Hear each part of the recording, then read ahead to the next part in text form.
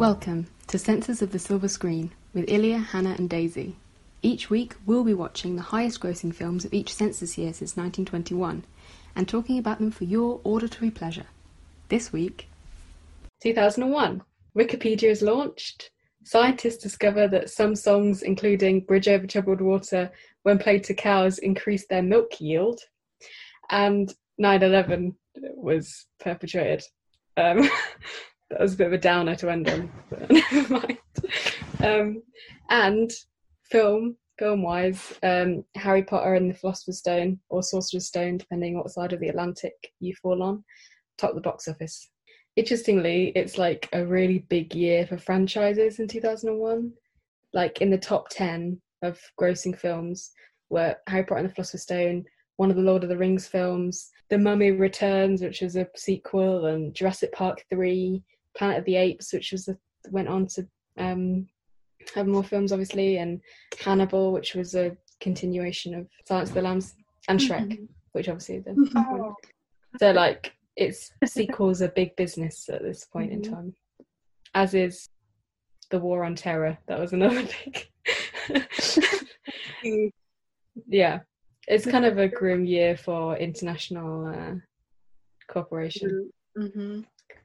But we have a nice kids film to watch for the top grossing film. So I think it's more than that. It's iconic. Yeah. Do you think it's not a kids film? I think Harry Potter grows up with you, or grew up with you, you know? Yeah. So yeah, it was a kids film. I think the first three could be considered like kids films, but then as you grow older, the movies also get darker and it gets more complex, and yeah, I think it definitely grows with the audience. I do think that the first one is pretty dark at times. It is, if you imagine watching that when you were I don't know, 9 or 10. Mm-hmm. I mean, I watched it earlier than that for sure, but it was pretty scary. I don't know, there's a lot. It's very dark undertones, I think. Yeah, I know my brother was always terrified of the turban reveal. Reveal. Yeah, I think he probably watched it when he was about 5, and it freaked him out a lot. Yeah. Well, I mean, yeah, I think we're all familiar with how this movie pans out, right? But yeah, I'll be going through the main plot anyway, as a refresher. So, Harry Potter and the Philosopher's Stone, right? We're first introduced to a boy named Harry Potter who lives with his aunt and uncle along with their son. They're called the Dursleys, following an incident 10 years prior that killed both of his parents. They don't treat him very well, to say the least.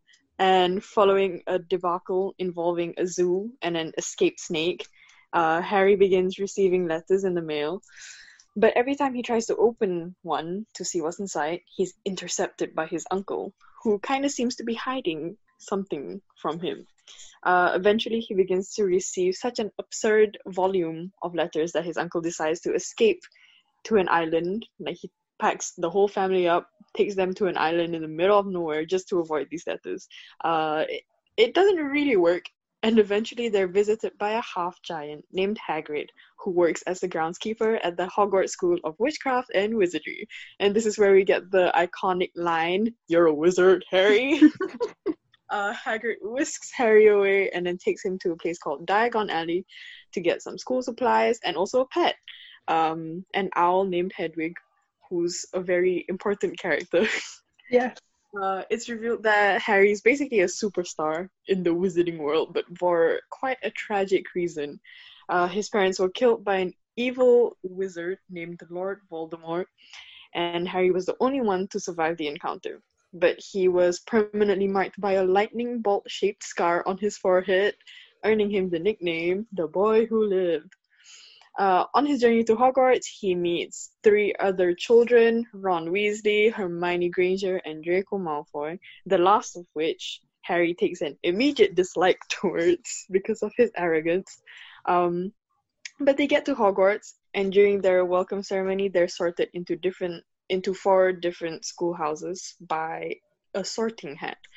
Harry's placed in Gryffindor after pleading with the hat to not place him in Slytherin, the quote-unquote evil house. So he begins his journey at Hogwarts, learning about magic, meeting his professors like Professor Dumbledore, who's headmaster of the school, the stern Professor McGonagall, who can also shapeshift into a cat, the brooding Professor Snape, who was an ex-follower of Lord Voldemort, and then the really dodgy Professor Quirrell.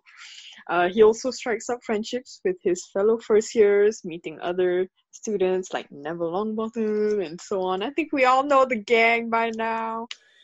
A mishap involving a shifting staircase leads Harry, Ron, and Hermione to accidentally discover a room guarded by a three-headed dog.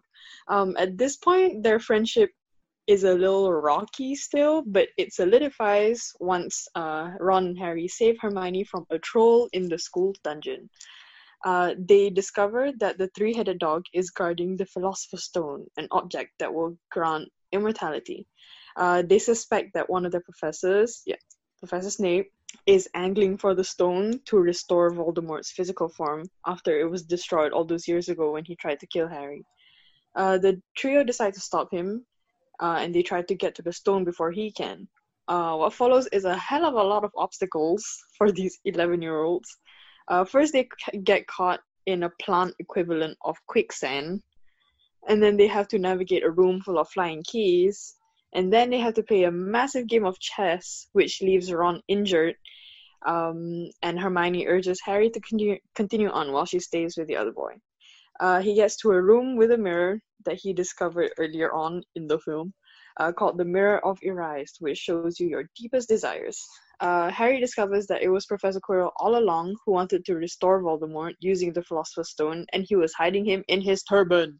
Harry gets hold of the stone, and as Quirrell tries to wrestle it from him, Harry throws his hands up to protect himself, which turns out to be pretty effective because Quirrell then starts burning, and then he disintegrates, but Voldemort's soul is still intact, and then Harry collapses.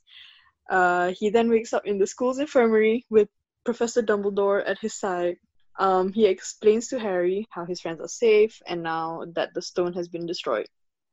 And he also explains that the reason he was able to defeat Quirrell was due to his mother's love casting a protective spell on him when she died to protect him all those years ago.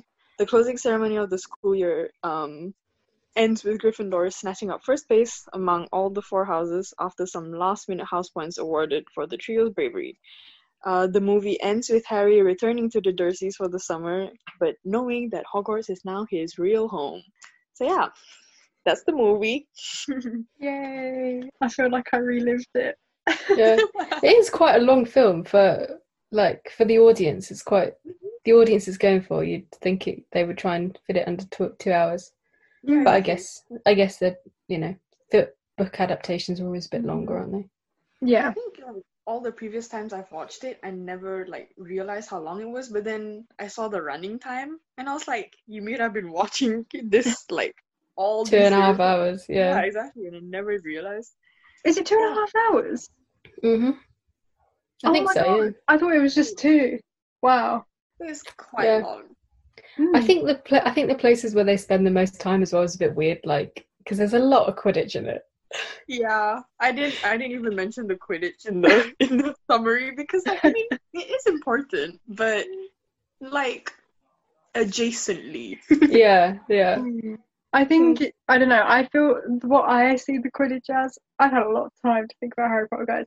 I think the Quidditch is like Harry coming into his own, into the new magical world. He's just like his dad. He's the youngest seeker, and it's so he's famous because his parents died, but he's also a good.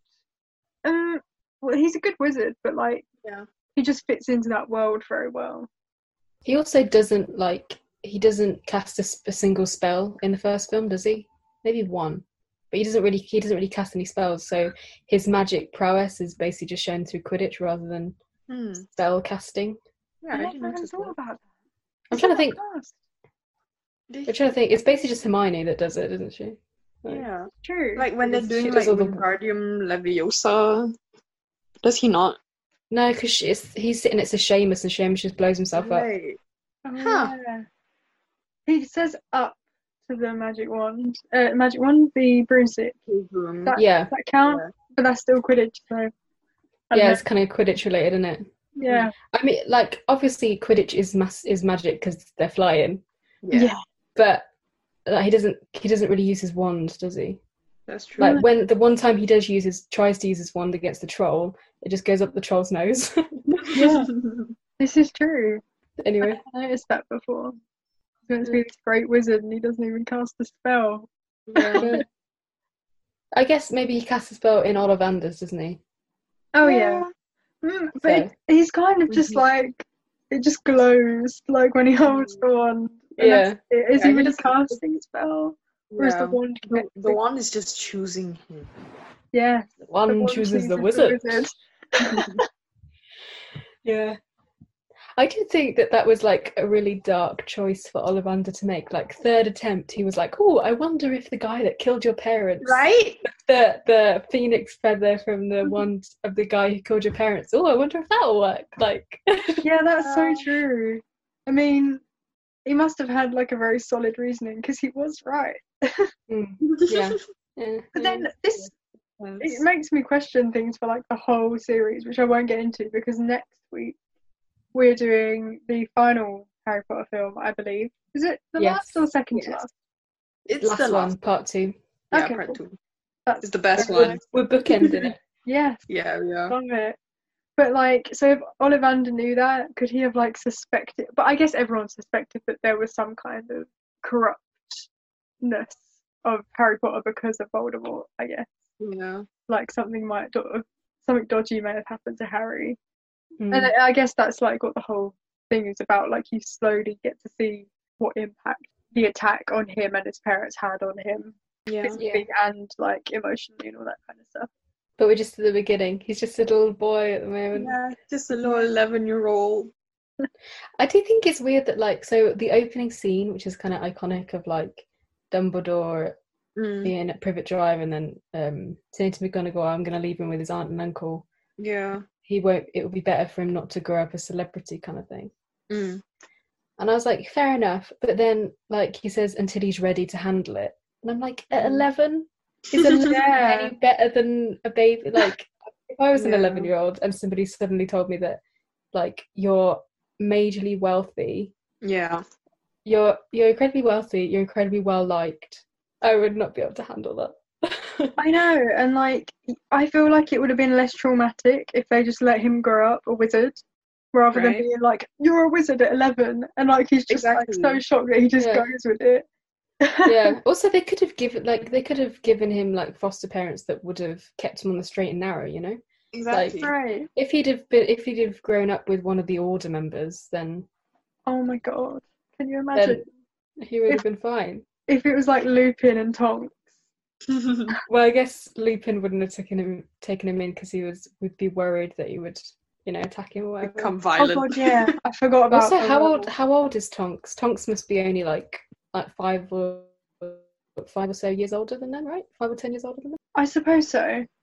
I don't really know, to be honest. Also, there was a reason why they left Harry with his family, right? Because it was like to protect him. Like yeah, like Petunia has a thing. There's like an actual reason, right?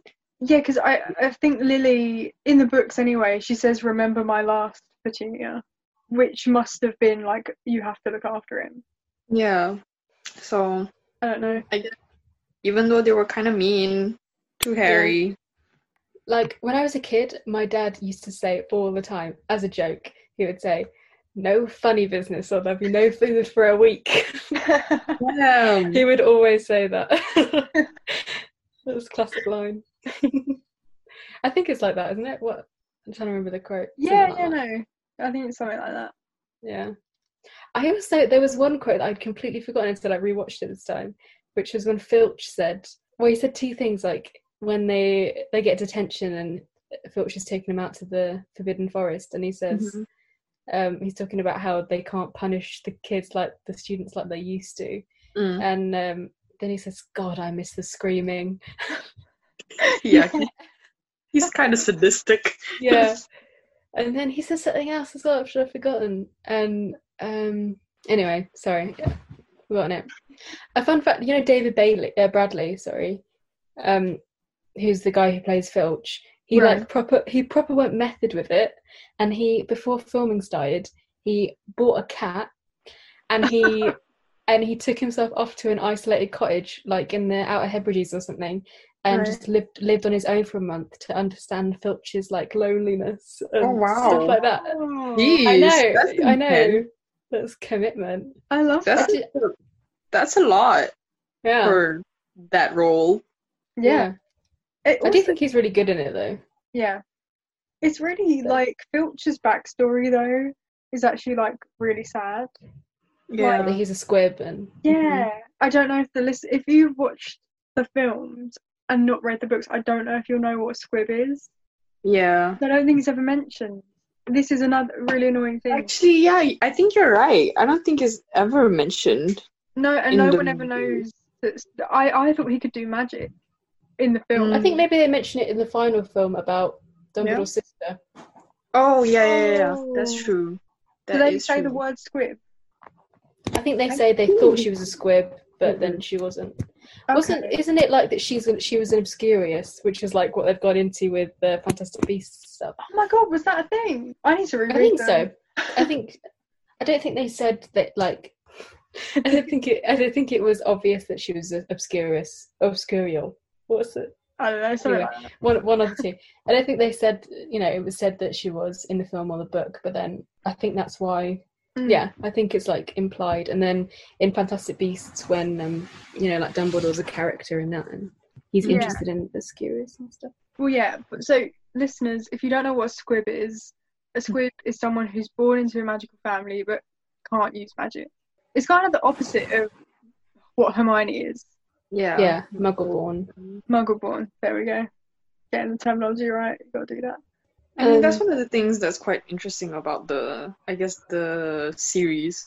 It's like it's so detailed, There's just like so much lore, I guess, Mm. and it's not Yeah. just like I don't know. Yeah, I feel like it goes really into depth about different aspects of their magical society, I think it's like partly because didn't J.K. Rowling use a lot of real like alchemy books and medicinal books from like the 15th and 16th and 17th centuries, and she like took real words from things and stuff like that. Oh wow. Okay. Like Nicholas Flamel was a real Mm. like legendary figure Yeah. that's cropped up in other stuff, like supposedly 14th century French alchemist, and alchemists were people who tried to make gold out of other metals. That's so cool. I didn't know that. Yeah, he's mentioned in like Da Vinci Code and other things like that. Mm. Wow. The film, I haven't read the book, but I haven't done either. no. So yeah, I think that does like lend it some extra texture that Yeah. Yeah, I know that. I think I'm not 100% sure if this is true, but when Snape first meets like the kids and he says to Harry like, "What do you get when you?" Yeah. I don't know. I can't remember the word. Wolf's Bane Wolfbane and Monk something. Monkswood. Monkswood? Yeah, that's Yeah. it, yeah. And apparently something about that means like something about how he's always loved Lily, like it's like code. I Oh, don't know. geez. Let me try and find it. It's really, if it's true, Mm. it's too painful. Tim Roth. Yeah, Tim Roth was offered Snape and he turned it down to be in Planet of the Yeah. Apes. I heard Oh about that. wow. Yeah, Regret? I'm kind of glad. Oh. Would he regret that? I think he would. Yeah, I'm kind of glad he did turn it down though, because I don't think you can get a better Snape than Alan Rickman. Oh Yeah. no. He's It's so good as amazing. it. Yeah, I think Tim Roth would have been good though, but just like a different kind of Snape. J.K. Rowling required that all the cast be like British and Irish. I see. So like Robin Williams wanted to be Hagrid, but they Oh. said you can't be Hagrid because you're American. Oh wow. Right. Some elitism going on here. Yeah. I mean, I can't even imagine like any of the cast being not Yeah. them. But then I guess that's because we've like grown up with them and stuff. Mhm. What film is Bellatrix like first introduced? Is it Order of Isn't it? Phoenix? Order of the Yeah, Phoenix. it's Order of the Phoenix thing. Yeah, Mhm. like I think she's such good Bellatrix. Yeah, that's true. Yeah. But yeah, it'll be interesting to like know what it would have been like if that wasn't her rule, you know? Imagine Robin Williams as Hagrid. Whoa, that's so crazy. He's not tall enough. I mean, well, it was Robbie, like they had CGI. Robbie Coltrane's like body double for the wide shots to make him look really tall. Was this rugby player? I've forgotten his name. I think he's quite a famous rugby player. Not that I really follow rugby. Yeah. But Martin Bayfield. Don't know if anybody knows who he is. But he's like, yeah, he's massive. He's like 6'8" or something, and he like had to wear a like animatronic head that looked like Robbie Coltrane for the wide shots to make it look like Robbie Coltrane was really tall. I've seen that. Yeah. At the studio. Yeah. Yeah. Oh, good times. I actually thought the like practical effects and CGI, considering it was 2001, they really haven't aged that badly. No, the only bit that has is the Quidditch, I think. You can really tell that they're cartoons. Yeah. But like for 2001, like, it's so good. But I don't know, I compare everything to Jurassic Park because I think like the dinosaurs look real. They still look real, and I think they look more real in the original than they do in Jurassic World. Like it just blows my mind. So I compare everything to that, and I'm like, if they could do it then, you can do it now. So, but I guess it's harder to animate like a person than a dinosaur. I mean, yeah, because like you see humans all the time, but you don't know what dinosaurs look like really. Yeah. They could look like giant chickens. You wouldn't know. Yeah. I always think that did they have feathers? We got so off topic. We're having to about dinosaurs. Some of them must have done. Yeah, I mean, didn't they like say bird that ones? Some of the dinosaurs that they found before have like similar like genes or something for present day birds, so that's how the whole like feathered dinosaur idea came about. Right. Yeah, I mean, so it's that's actually, possible. like, yeah, and also like I read somewhere that if you try to reconstruct a hippo based on its skeleton only, you'd get something like completely different from what a hippo looks like. So I saw that. So like what we think of as dinosaurs is probably like completely wrong. Imagine and, like, the dinosaurs are just like laughing at us. Yeah, if they all look like hippos, how cute would that be? Right? They just look like whales or something. Oh my gosh, I need to know, but we never will. Yeah. Anyway, that was my fault. I started talking about Jurassic Park. I take full responsibility.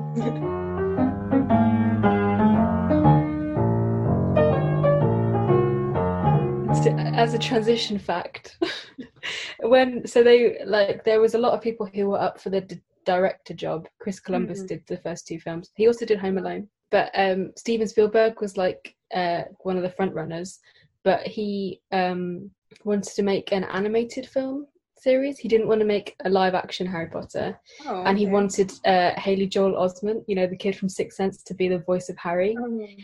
And then they were like, no, we don't really want that. We want live action. We want British actors. And then he was like, okay, fair enough.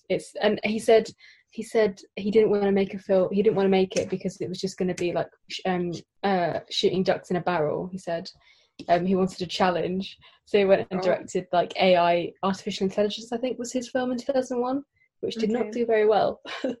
I can't believe that a cartoon Harry Potter was even spoken about. That's crazy to me. Yeah, I don't think it would work. No, there's too many people. Like, I think cartoons only work that all of the main characters aren't people. I don't know. Let's think of an example whether. Can you think of a cartoon where all the main characters are people?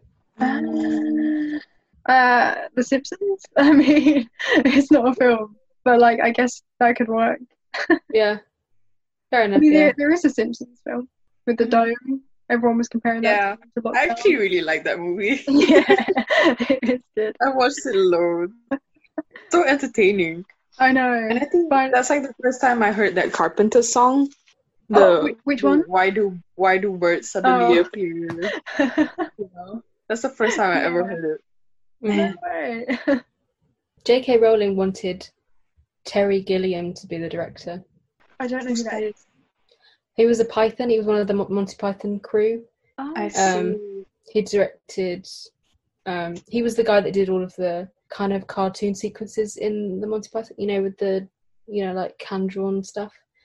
right. He did all of that, and he's directed a bunch of stuff. Most recently, he directed The Man Who Killed Don Quixote. Had Adam Driver in it. Came out last year. Oh, Yeah. And Brazil, that's one of his more famous ones. I think he's like really good at world building and that kind of thing, so probably that's why she wanted him. Right.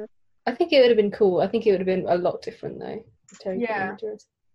I think you can really tell when the directors change in Harry Potter, because I think the first two feel very different to all the rest, but also sure. the fourth one feels different. Did the director change then? Yeah, they had it. So it was Chris Columbus for the first two. Also, I think they feel really close together because they shot them back to back, like they shot them at the same time. So Oh, really? yeah, because they were worried about the kids aging, so they just shot them. They just shot them back to back. Fair enough. So yeah, and also Dumbledore changes between 2 and 3. yeah. Well, yeah. Anyway, Couldn't help. Can't help. yeah. So 1 and 2 is Chris Columbus. 3 is what's his name? He directed Gravity. Alfonso Cuarón. Yeah. There you go. Yeah, I think so. He was Prisoner of Azkaban. 4 Yes. was the guy who directed 4 Weddings, I think. I've forgotten his name. And then 5, 6, 7 and 8 were all David Yates, right? Yeah. Mhm. I'll find out who directed 4. I know this is an unpopular opinion, but I think 4 is my least favourite film of the 8. Okay. Maybe we shouldn't talk about 4 because it's not what we're doing. But I mean, Mike we can talk Newell. Sorry. Mike Newell directed it. Okay. Oh.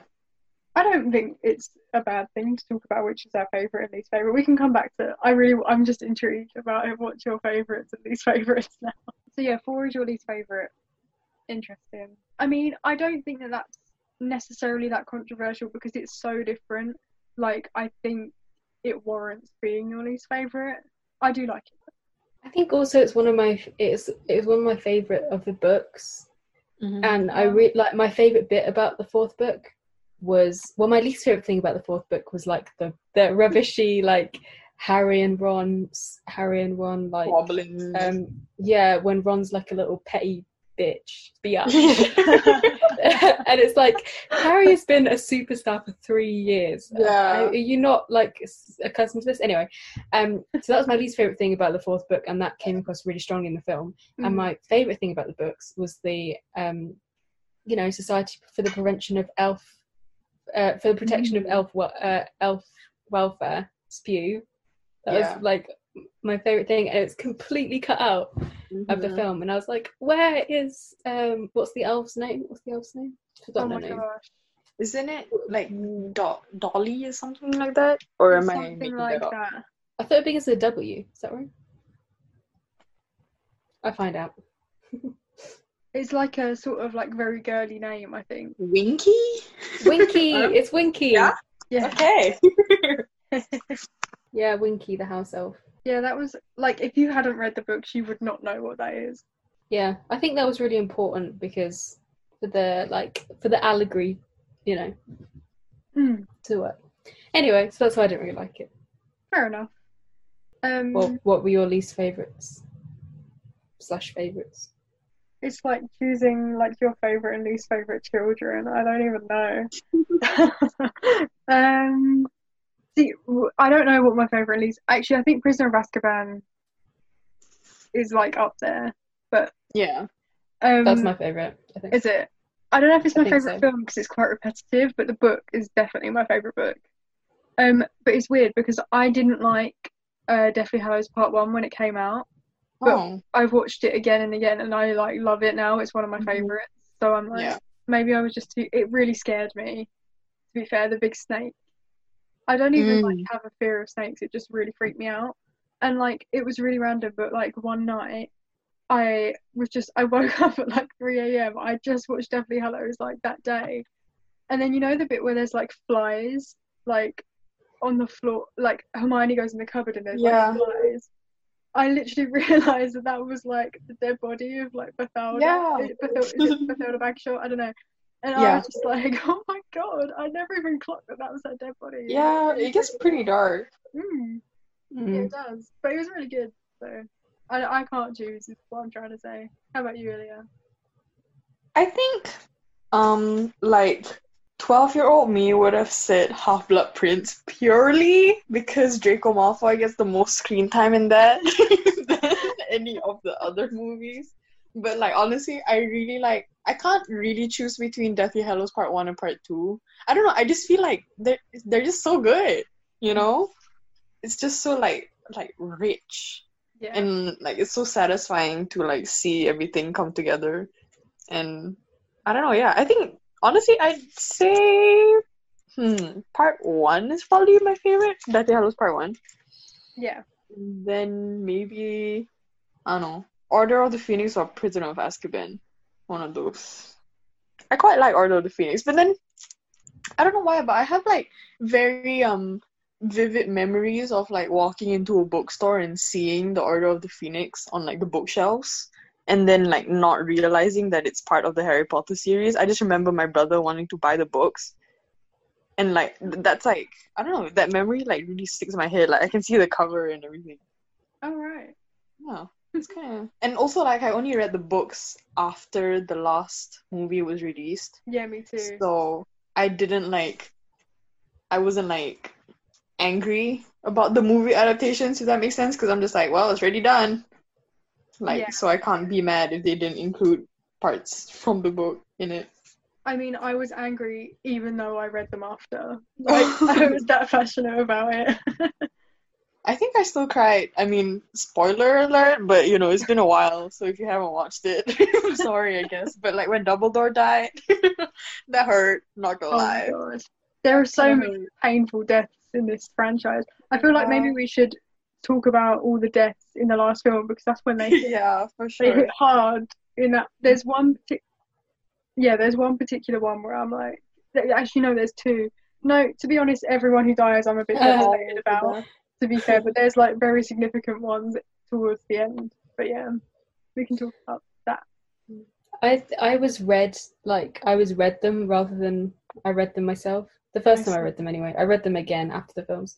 But I was read them before I saw the films by my mum. Oh. But what she did was, because she thought, like, my brother like begged her to read them to us. So she did. But she thought we were too young to hear some of the inappropriate content. So she like censored them as she was reading them to us. Oh jeez. Yeah, so but she didn't censor out any of the violence or any of the like the scary stuff.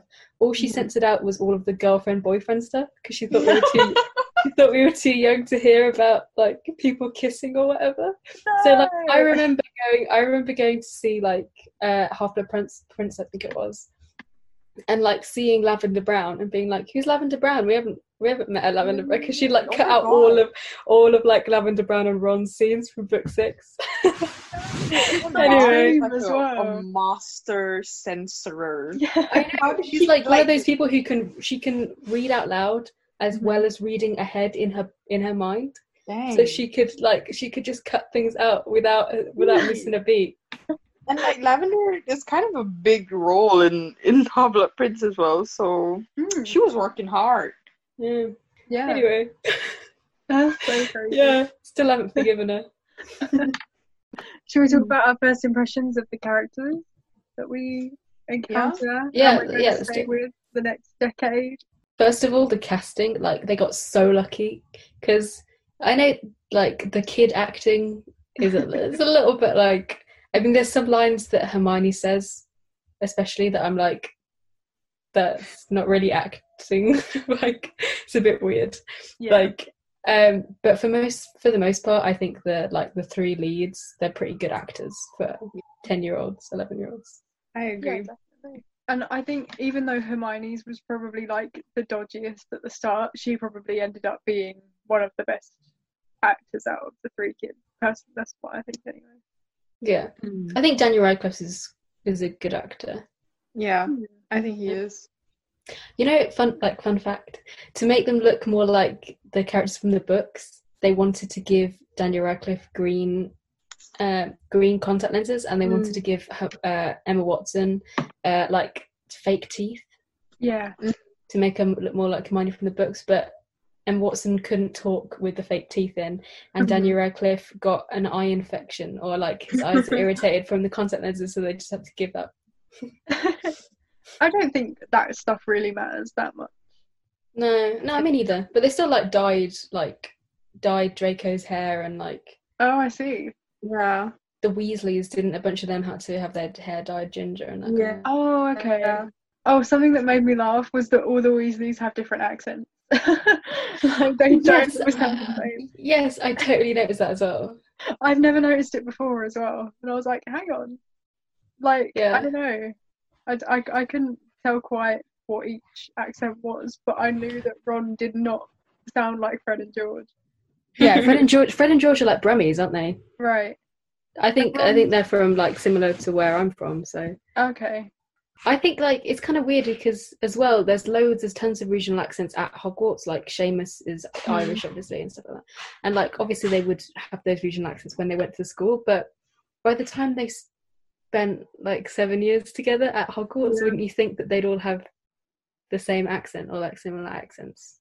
Yeah, potentially. Although they go home every summer, so maybe. Yeah, true. They would. But like if you think of boarding schools, like you have like Charterhouse, which is a really fancy boarding school. There's a Charterhouse accent. Like people who go to Charterhouse have the same accent, and it's so specific because it's so insular that they all have the same specific accent. Yeah. Wow. So you think there would be like a Hogwarts accent or whatever? Yeah. Sort of back to like first impressions. Yeah. Sorry. No, that's fine. I got towards that. That was me. I went off. So as much as I love Hermione, she would be irritated if you went to school with her. When she's like, you could get yourselves killed or worse, expelled. Expelled, yeah. That is an iconic line. You can I can empathize with her because I feel like I was a bit like that when I was 11. So. Right, yeah. She must be like frustrated because she's like, I don't know, she really cares about it and she's like new to this world, but everyone else, most other people have been in like the magical world, but they don't care as much as her, and she's like, I want to do magic. This is all a novelty for me, you know? Yeah. Ron is a bit like horrible to her as well. Oh yeah. They definitely set up like the tension, I guess like antagonism, between I really don't like Ron and Hermione together, I have to say. Yeah. I'm like okay with it, but I don't think you needed it. Yeah. Like, I don't know. I mean, I can confidently say that my least favorite scene in the entire Harry Potter series is that scene at the end when it's 19 years later or something. And then they're all shown with like their kids sending them off to Hogwarts, and it's just like, I don't know. It just so you know, I feel like it just feels so weird. I know what you mean. I feel like it could have just ended with them like staring at the river. Exactly, I would have liked that. Also, have you read or seen The Cursed Child? Nope. I know the plot, but I haven't seen it. It's kind of depressing. Like Harry's not really happy in his job and stuff, and you're just like, they went through all of that just for this, for his kids. Like, are they having problems at school or something? I can't even remember. But it seems like Hermione and Ron are on the brink of divorce and stuff, right? It's like all these mundane problems after this like literal wizarding war. Yeah, like, exactly. I would rather just leave it and not know. And just imagine that it was all happy. Well, I'm glad I don't know then. Sorry, we've told you now. No, I don't know anything. I know that it was intended that it was going to be Harry and Hermione. Then if she did that, then Ginny and Ron would have no one. So they switched it around. I don't know. I feel like I don't think Hermione needed any. Like she could just be. They could have all met someone else. Yeah. Exactly. I guess if the whole of the wizarding community of the country goes to school together, then you're more likely to find your partner at school, aren't you? But it's a bit weird. Like meet your future spouse when you're 11. Yeah. And like you don't have to be with a wizard if you're a wizard. Yeah. It'll probably make Yeah. things easier. But I know that Seamus's parents aren't, because he says when his dad found out that his mum was a witch, it was a nasty shock when he found out. That's the quote. Yeah. So, yeah. Can I, like, about Hermione, like, the troll thing, I don't really understand, because why do they lie about, like, why does Hermione lie and say, I was going after the troll and Ron and Harry saved me? She could have just said, I was crying in the bathroom and no teachers came in and told me to leave. You were irresponsible. A troll came in and Harry and Ron saved me. Why does she need to say that she went after it? Yeah, I know what you mean. Maybe she panics because I think they all Harry and Ron suspected that Snape had let the troll in, so they didn't want to say that, like, hi Snape, you're standing right there, you let this troll in. So but then she wouldn't have known that, so I don't actually know. The other thing I didn't get was, so, you know, Quirrell supposedly, like, we find out in the end, it's a bit like a whodunit, isn't it? Like a detective thing, because they're, like, finding clues and stuff, and then the big reveal is that Quirrell is the evil guy, not Snape. But, like, so we find out that Quirrell was the one trying to kill Harry at Quidditch. But then he's obviously a really terrible murderer, because he tries to kill Harry, like, kind of half-heartedly in a curse in front of the whole school. He tries to kill Harry. In, like, broad daylight. Yeah, and then he never tries again. Like, the whole year, he has, like, 6 months, and he doesn't try again. Or maybe he does, but they're so terrible attempts that we don't even find out about That them. you don't, yeah. He's a Defense Against the Dark Arts teacher. He could just, like... Yeah. Use the killing curse on him. Yeah. I think my only doubt, my only, like, potential reasoning... Rebuttal? Yes. Maybe he was, like, quite a weak person, and, like, he was actually, like, kind of scared, because, like, maybe that's why Voldemort could take advantage of him and, like, latch onto him. I don't know. Maybe he needed someone who he could manipulate. So, like, I don't know. But then he could have just manipulated him to kill him more times. So I don't even know. Well, I think it was Voldemort who was trying to kill Harry, wasn't it? It wasn't Quirrell, because Quirrell's just an unwitting, like, possessed person. Yeah, that's true. I understand that maybe you can say, like, Harry's protected by his mother's love thing. But, like, again, I was confused by that, because... So when Quirrell goes after him and, like, he has hands on his face, like, pushes his face in, and he doesn't get burnt. And then Harry just reaches out his hands, and his hands burn him, but not his face. And, like, so the love thing is just in your hands. Like, it's just in your hands. I didn't really understand that. Yeah. Anyway. Another thing, one more thing. So, you know, like, so right at the end, the Mirror of Erised, like, Dumbledore's plan is that if you look into the Mirror of Erised and the thing you want most is to have the stone but not use it, then you get it. So Harry gets it, but Quirrell / Voldemort can't, because they want to use it. So, but, like, what Harry wants most in the world is for for Voldemort not to get the stone. It's not that he wants the stone himself. So why does he get it? Maybe, I don't know. Maybe if he has it, he knows he hasn't got it. That's my only thought. I don't know. Yeah, but it must be, like, more risky to have the stone in your pocket when you're standing right next to Voldemort than for it to be trapped in the mirror. Yeah, that's so true. Yeah. Anyway. I don't know. I won't poke any more holes in it. But those are the holes. You're ruining childhoods here. Yeah, sorry.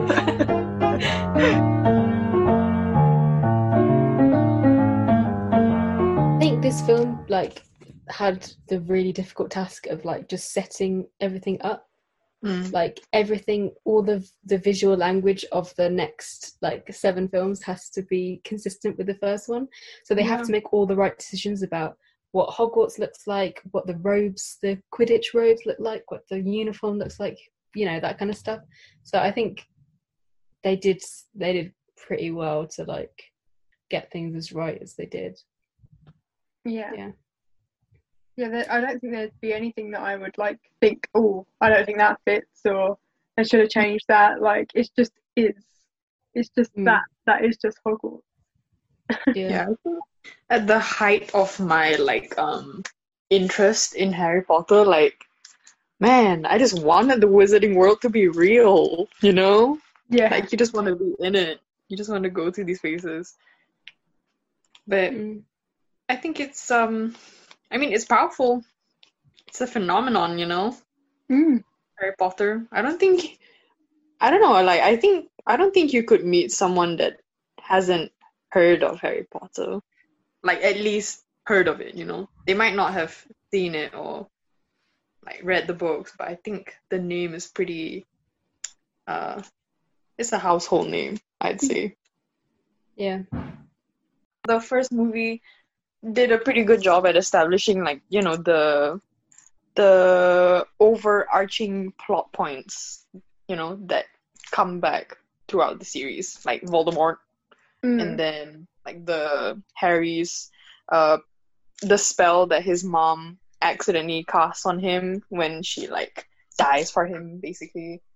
And then, you know, establishing the golden trio, the friendship between, you know, Harry, Ron, and Hermione. I don't know if this is going into the last film a bit too much, but I thought it was interesting and kind of foreshadowy that at the end when Dumbledore is awarding points to Gryffindor, playing favourites, really. Yes, like, blatantly. by like doing a twist like, oh, Slytherin, you think you've won? Oh no, I'm giving points to Gryffindor. Suck it. Like that kind of thing. Anyway, the last person that he gives points to is Neville. And then obviously in the last book, not really in the film because they don't do it like that, but in the book, Harry kills Voldemort and Neville kills Nagini, one of the Horcruxes, simultaneously, because the whole prophecy thing about the kid born on the 31st of July, it could be Neville or it could be Harry kind of thing. Yeah, so I thought that was cool that maybe it was slightly foreshadowy that it was like Neville was put alongside them as the... Yeah, he plays like a bigger role than we might think, I guess. Yeah, I like that. And I think that they set up so many things like really well. Like, it's not too jumpy between the films, I don't think. Yeah. If you compare Harry Potter with something like Star Wars, like the most recent trilogy of Star Wars films, the first one, Force Awakens, written by, like, the middle one written and directed by Rian Johnson, and then one either side by J.J. Abrams, predominantly. Like, it was so it was like being on a roller coaster. You just crashing between things. Right. But like this, I think partly maybe as well, even though the director changes on Harry Potter's, this guy, Steve Kloves, I think his name is, wrote the screenplays for all of them except The Order of the Phoenix. Oh, wow. Okay. So there's that consistency in like writing and dialogue that I think really helps it be cohesive. That's really strange because I don't think Order of the Phoenix seems different in like dialogue to the others, really. Like I didn't think it stood out for that. I mean, I guess it helps as well. It's easier to keep the story consistent because they kind of have the books to guide them. Whereas, with Star Wars, they kind of, I mean, I think Star Wars has comics and stuff, but they're like written by different people and after movies are released and stuff. So they're kind of making it up as they go. So I guess that's why it just seems so like horribly disconnected. Because when I watched honestly, I really liked Force Awakens because I guess it was like my like official introduction to Star Wars. Because when the prequels came out, I didn't know what was happening like at all. You know, all I knew was that it was like very strange visual effects and Anakin Skywalker was good one movie and then evil the next, and I don't know, I just didn't know what was going on. But yeah, Force Awakens was like my introduction to it, and then suddenly when The Last Jedi, is that the one? Yeah, when The Last Jedi came out, I was like, what the hell is going on here? And then when we watched The Rise of Skywalker, I was like, what am I watching? I like them all, to be fair. I did like them all. I like them individually, but I don't think I like how they like the story progressed. Right. I don't know, Kylo Ren's a bitch baby. He didn't deserve a redemption arc. Yeah. It was, and like the weird like romance, but then also like Rey's like secret identity, which ended up not being important at all. Like, Well, they tried to like reclaim, like they said the first in Force Awakens, they were like, oh, who's her parents? And then in Last Jedi, they were like, nobody. Ooh, shock. Exactly. And then in Rise of Skywalker, they were like, oh, psych, her parents weren't anybody, but her grandfather was. That's right. I'm like, just make your mind up. Right, exactly. It's that kind of thing, the kind of like flip-flopping. Yeah. That I did not appreciate. Yeah. Yeah. Anyways, off topic again.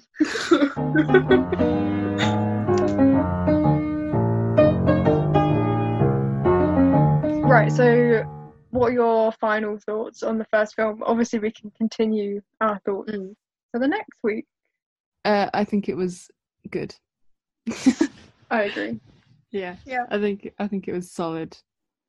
It's just got this like sort of festive, nostalgic kind of vibe. Like, I don't think I could ever get bored of Harry Potter. Mm-hmm. Yeah.